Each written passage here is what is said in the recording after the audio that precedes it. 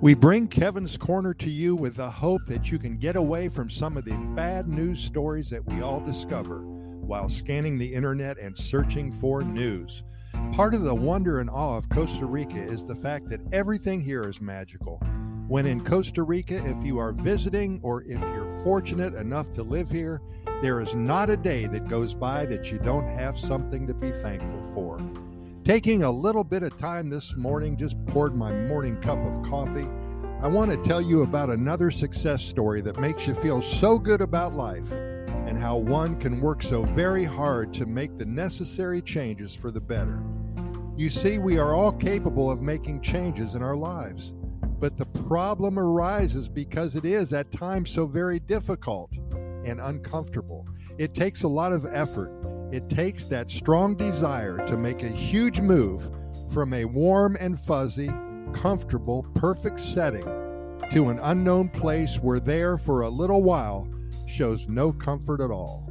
The walls in this new life are void of pictures, images, and paintings. There is no history. There's no memories in this new place. One still has to use a road map.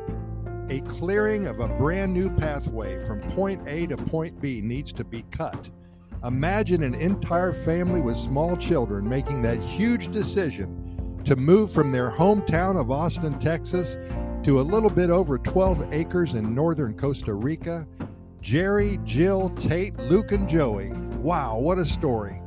Jerry and Jill owned a small business. They worked very hard for over 22 years to build this brick and mortar business to a very healthy, money-making entity.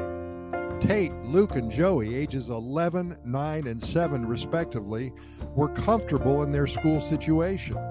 All three of them were active in sports. Tate was taking guitar lessons, and Luke cut lawns and did chores for his neighbors for a little cash on the side. Little Joey, he loved to help his parents around the store, even waiting on customers at age 7. He was quite a salesman from what they tell me. They took a family vacation to Costa Rica about 5 years ago. They knew at that moment that there was something special about the land of Pura Vida. They've been back twice as a family, and now this past summer they made their move.